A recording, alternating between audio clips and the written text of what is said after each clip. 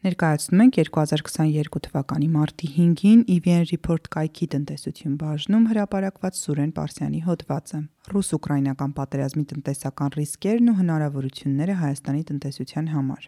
Արևմուտք Ռուսաստան աշխարհաքաղաքական լարվածությունը հանգեցրեց լայնամասշտաբ պատերազմի, որն անշուշտ իր մեծ ազդեցությունը կթողնի նաև համաշխարհային տնտեսության վրա։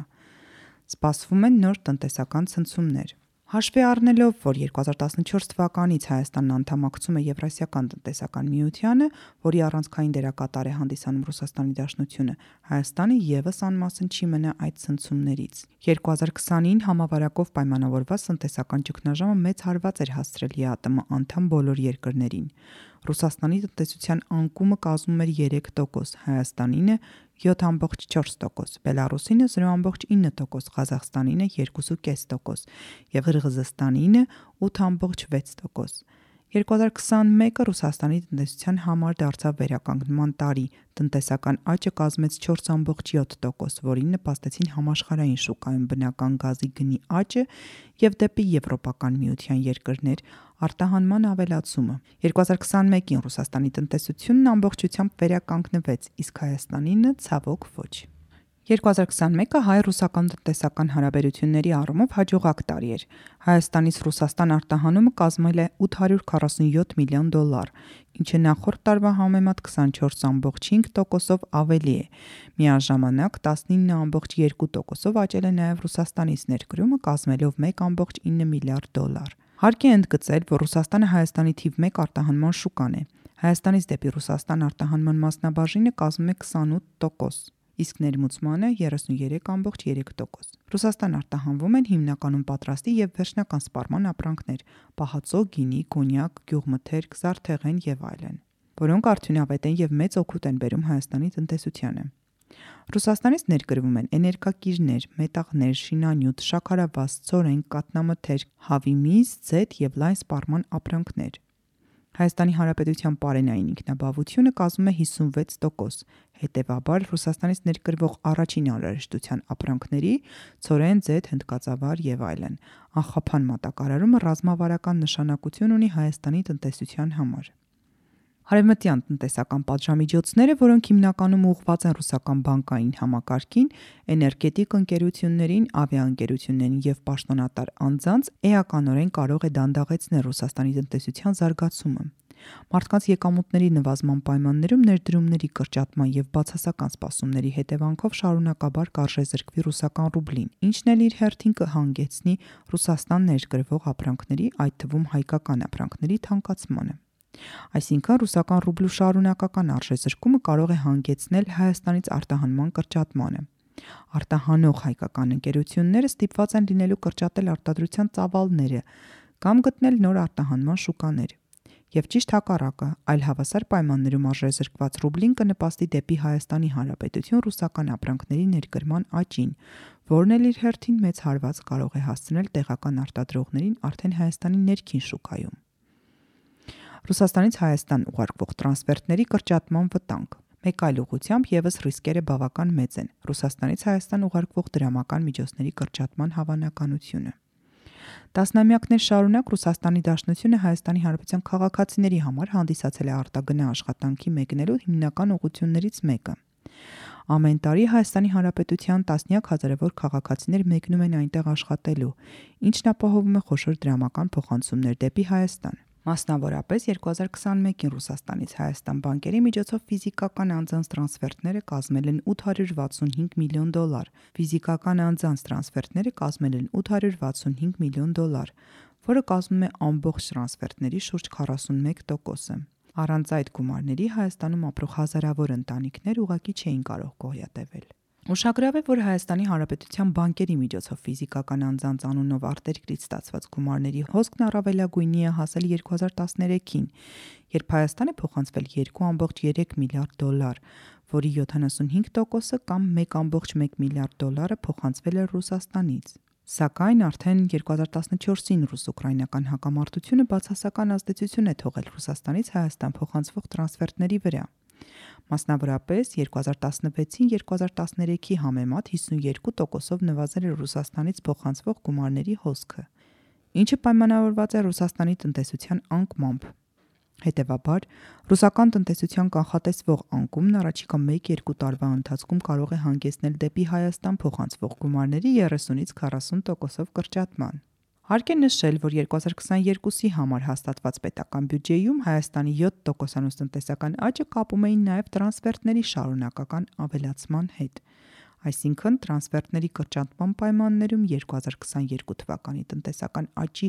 կանխատեսումը քիչ հավանական է դառնում։ Միաժամանակ ռուբլու արժեզրկումը կնվազեցնի ուղարկված գումարների գնողունակությանը։ Օրինակ, եթե Ռուսաստանից ուղարկված 1000 ռուբլին համարժեք էր 7200 Հայաստանի Հանրապետության դրամին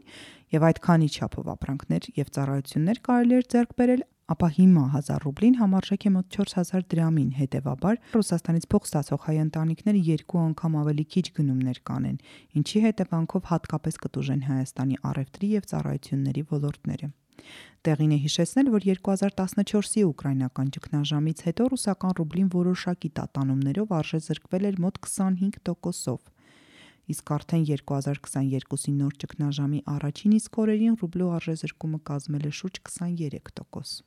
Ներդրումների կրճատում։ Բացի այդ, Ռուսաստանը համարվում է Հայաստանի տնտեսության մեջ խոշորագույն ներդրողը։ Մասնավորապես 2021 թվականի հունվար-սեպտեմբեր ամիսներին Ռուսաստանից ներդրումների զուտ հոսքը կազմել է 52.4 միլիարդ դրամ, որը նախորդ տարվա համեմատ մոտ կրկնակի ավելի է։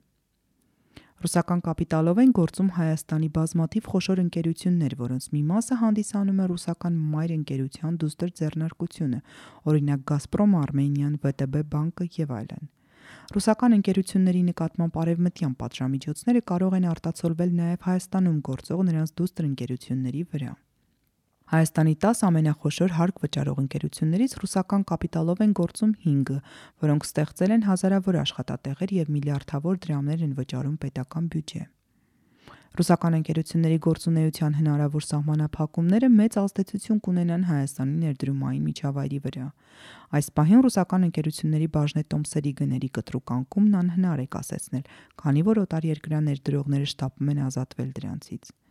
Մեծ է հավանականությունը, որ Հայաստանում գործող ռուսական եւ ոչ ռուսական ընկերություններն անժամկետ կսառեցնեն խոշոր ներդրումային ծրագրերը։ SWIFT փոխանցումների համակարգից անջատելու հետևանքները։ Արևմտյան պատժամիջոցներից մեկն էլ Ռուսաստանի SWIFT փոխանցումների համակարգից անջատելն է։ Արդեն մի շարք ռուսական բանկեր անջատվել են այդ համակարգից, բայց դեռևս Ռուսաստանին ամբողջությամբ անջատելու որոշումը չի կայացվել, քանի որ Եվրամիության երկրները մեծ կախվածություն ունեն ռուսական էներգակիրներից եւ դրանց համար հարկավոր է ունենալ վճարային գործող համակարգ։ 1973-ին Բրյուսելում հիմնադրված SWIFT-ը համաշխարհային միջբանկային ֆինանսական հեռահաղորդակցության հասարակությունը անվտանգ հաղորդակցությունների համակարգ է, որը հեշտացնում է արագ միջսահմանային վճարումները, սահուն դարձնելով միջազգային առևտրի հոսքը։ SWIFT-ից անջատված ռուսական բանկերը չեն կարողանա սպասարկել իրենց հաճախորդներին միջազգային փոխանցումներ կատարելիս, որը բանկային ծառայություններից հրաժարվելու պատճառ կարող է դառնալ։ Պատժամիջոցների տակ գտնվող ռուսական բանկերը Հայաստանի բանկային համակարգում ներգրավվածություն ունեն, հետևաբար ռուսական կապիտալով ստեղծված հայաստանյան բանկերը կարող են ընկնել այս սահմանափակումների տակ։ Բացի այդ, հայաստանյան մի շարք բանկերի համար ռուսական բանկերը հանդիսանում են նաև միջնորդ բանկեր, որոնց միջոցով գումարներ են փոխանցվում արտերկիր։ Հայաստանի Հանրապետության կենտրոնական բանկի կողմից 2022-ի փետրվարի 28-ին հրապարակված հաղորդագրության համաձայն ներկա իրավիճակում ՎՏԲ Հայաստան բանկի ծառայությունները եւ գործիքները հաճախորդներին հասանելի են լինելու ամբողջությամբ, բացառությամբ փոխանցումների հետ կապված որոշ սահմանափակումների, որոնց առավել մանրամասն կարող եք ծանոթանալ բանկի պաշտոնական կայքում։ Ավելացնելով, ՎՏԲ Հայաստան բանկն ունի բավարար իրացվելիություն եւ կապիտալ սպասարկելու իր բոլոր պարտավորությունները։ Բանկին հասանելի են նաև կենտրոնական բանկի կողմից իրացվելիության տրամադրման մշտական հնարավորության գործիքներ։ Այսինքն, գործող պատժամիջոցները չեն կարող ազդել ռուսական բանկում քաղաքացիների հաշիվների, ավանդների վրա,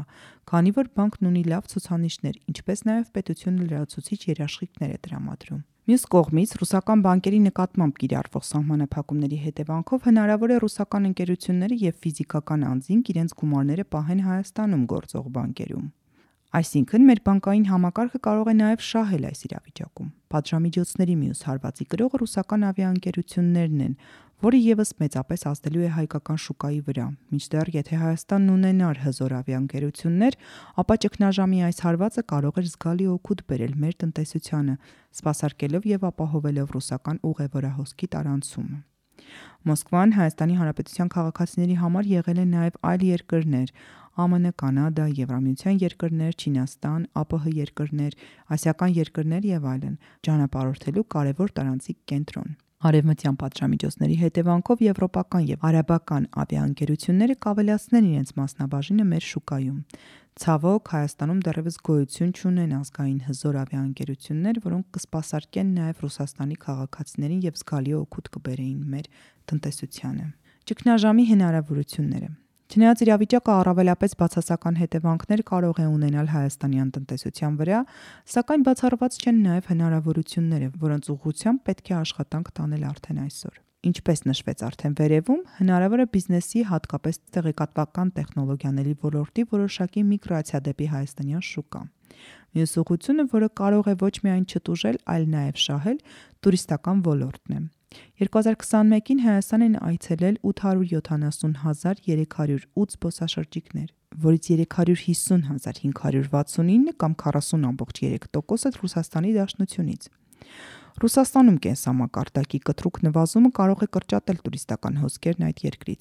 սակայն հաշվի առնելով Ռուսաստանի Դաշնության քաղաքացիների նկատմամբ Եվրամիության երկրների վիզային սահմանափակումները,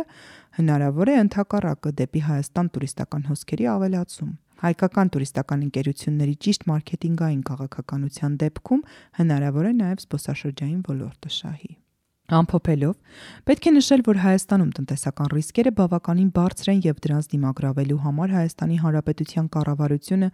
ազգային ժողովը, կենտրոնական բանկը եւ մասնավոր հատվածը համալիր մոտեցում պետք է ցուցաբերեն, չսպասելով վնասների ի հայտ գալուն։ Միաժամանակ պետք է քայլեր ձեռնարկել հնարավոր օգուտների ապահովման ուղղությամբ։